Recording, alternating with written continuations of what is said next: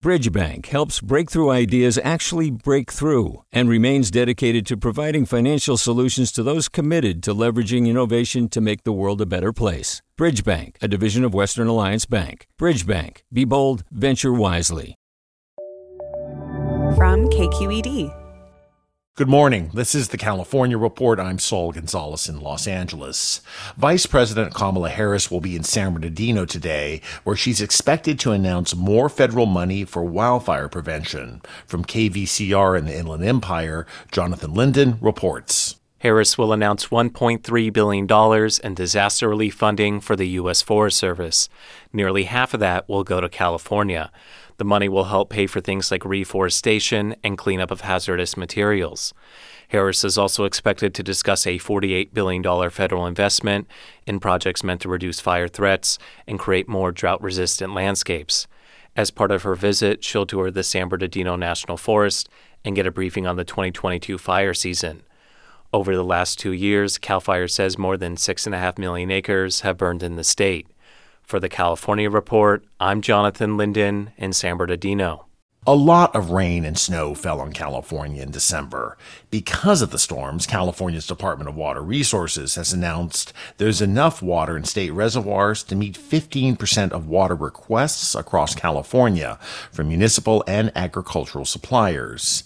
Now, the 15% isn't much, but it's way better than the 0% allocation announced by the state last month. Whether more water can be supplied in the future will depend on how many rainy and snowy days we have ahead of us. Have you seen those viral images of the epic mess that was left behind in Los Angeles after thieves broke into idling cargo trains? Well, Governor Gavin Newsom visited the mess yesterday and said it looked like something you'd see in, quote, a third world country.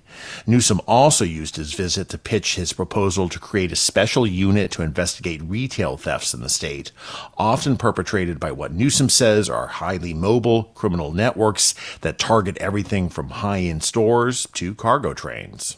They're organized groups of folks that move from site to site.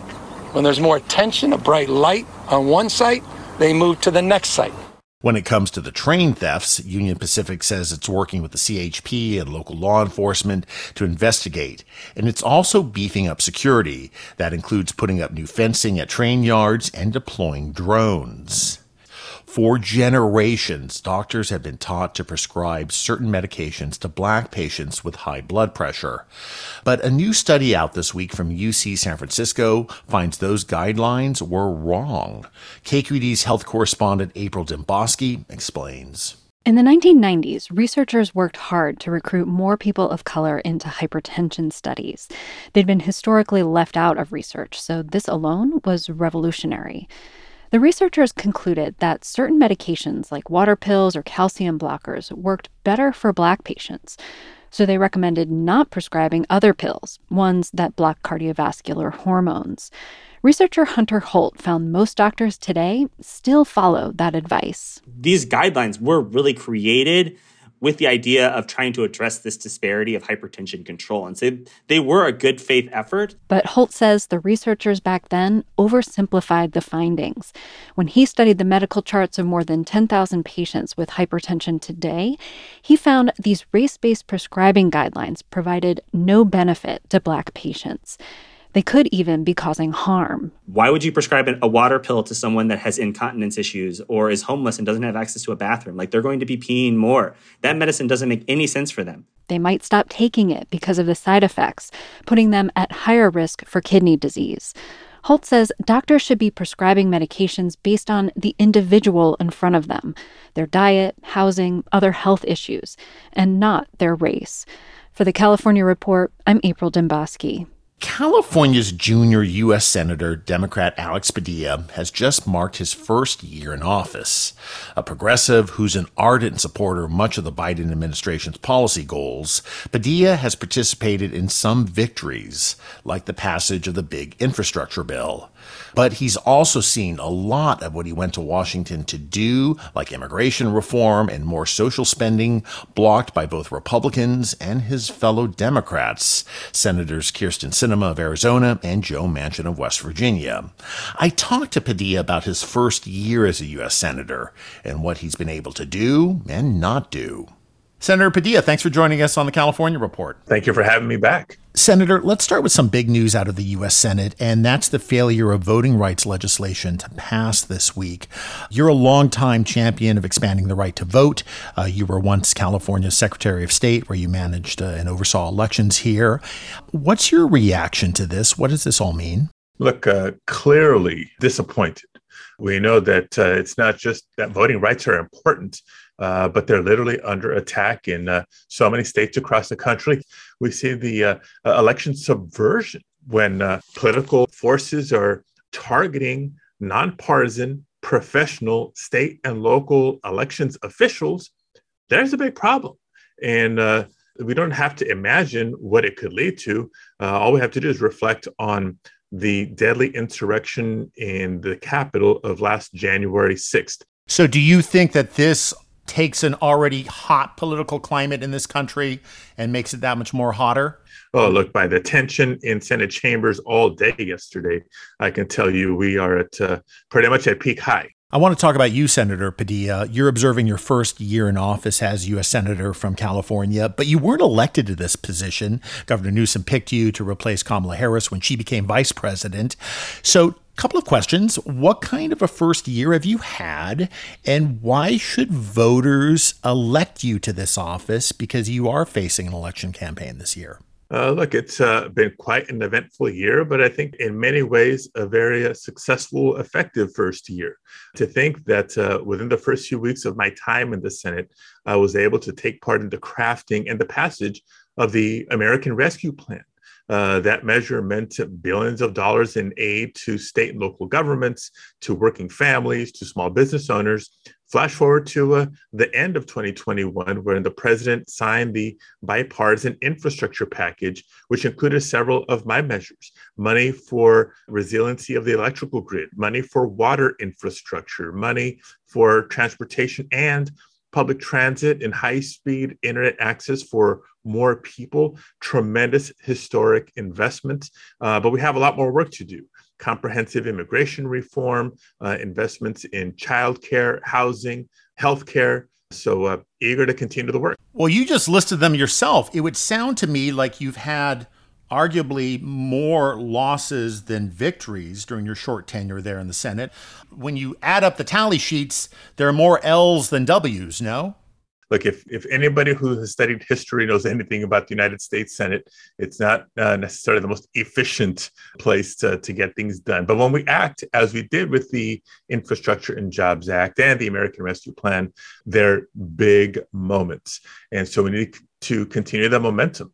It doesn't make it easy when it's literally a 50-50 split in the Senate. And then you have, of course, the F word, the filibuster rule that still stands in the way of so much progress. But, I didn't take this job because I thought it was going to be easy. I took this job because it's so important. Senator Alex Padilla, thank you so much for joining us on the California Report. I really appreciate it. Thank you. Continue to stay safe.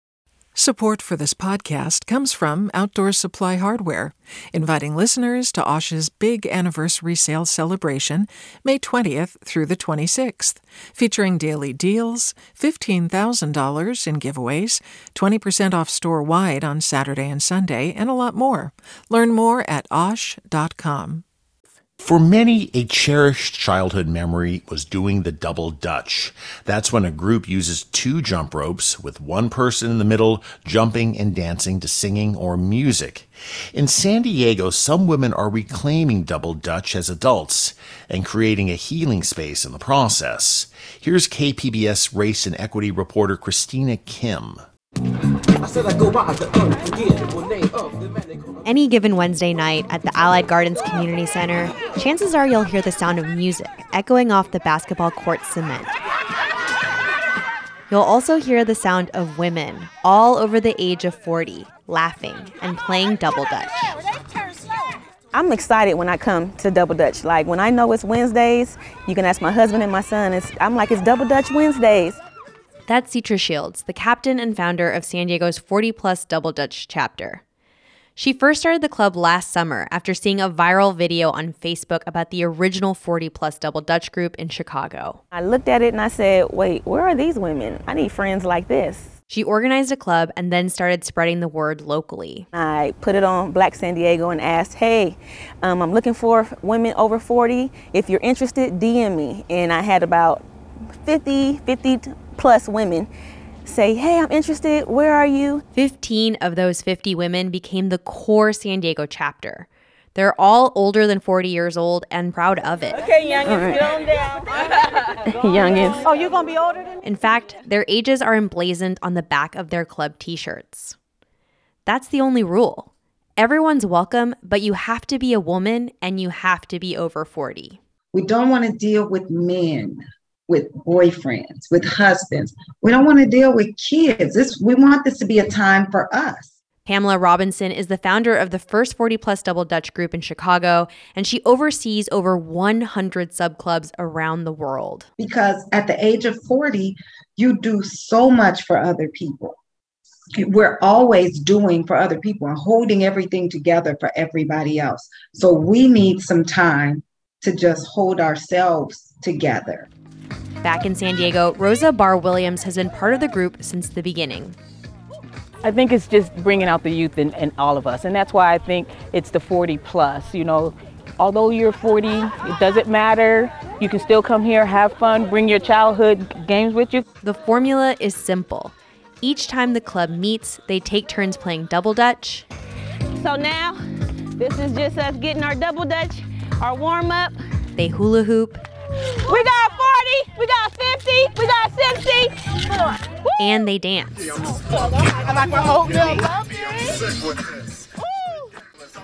It's really good exercise, but it's also more than that. I've had several horrible days, and if it wasn't on a Wednesday where we do meet, it was one of my sisterhoods in the back behind me, all of my sisters being able to help me out, being able to just reach out outside of the whole jump. You know, Wednesday is just the day we come together, but we're there for each other each and every week. And that sisterhood is exactly what Regina Dixon Reeves was looking for when she joined the group after moving to San Diego in July. We have such a small Black population in San Diego, about 5%. And so I was just looking for people who kind of looked like me, who had some of the activities that I did. Shortly after moving, she had to get emergency dental surgery. She didn't know anyone. It was Rosa, her fellow jumper, who took care of her and told her, girl, you here by yourself. I'll drive you. I'll see about you. I'll make sure that you're all right, right? If I hadn't had this group, I wouldn't have had that connection. In the end, it's a place all their own where they can reconnect with who they used to be. For an hour, hour and a half, you get to just kind of laugh and joke and be a kid again. Be a Black girl. That is wonderful. Because one thing about it, many of us Black girls, we grew up a lot too fast.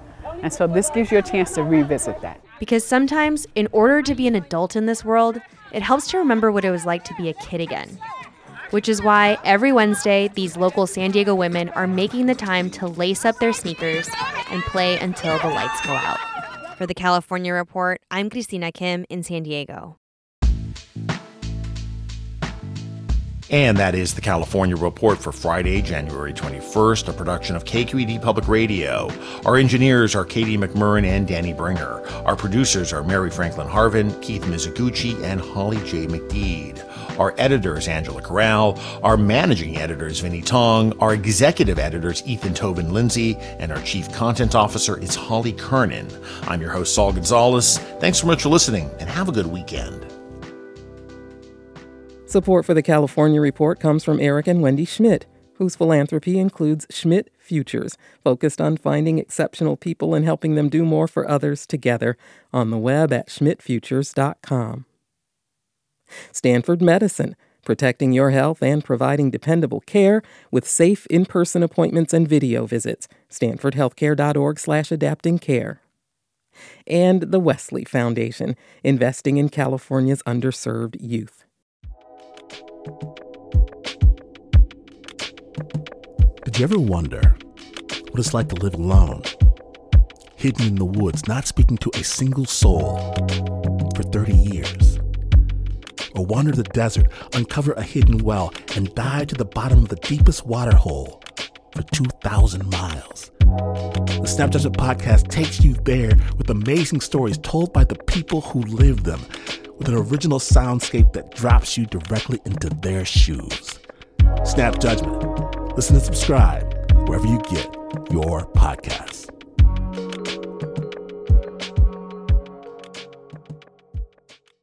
Did you ever wonder what it's like to live alone, hidden in the woods, not speaking to a single soul for 30 years?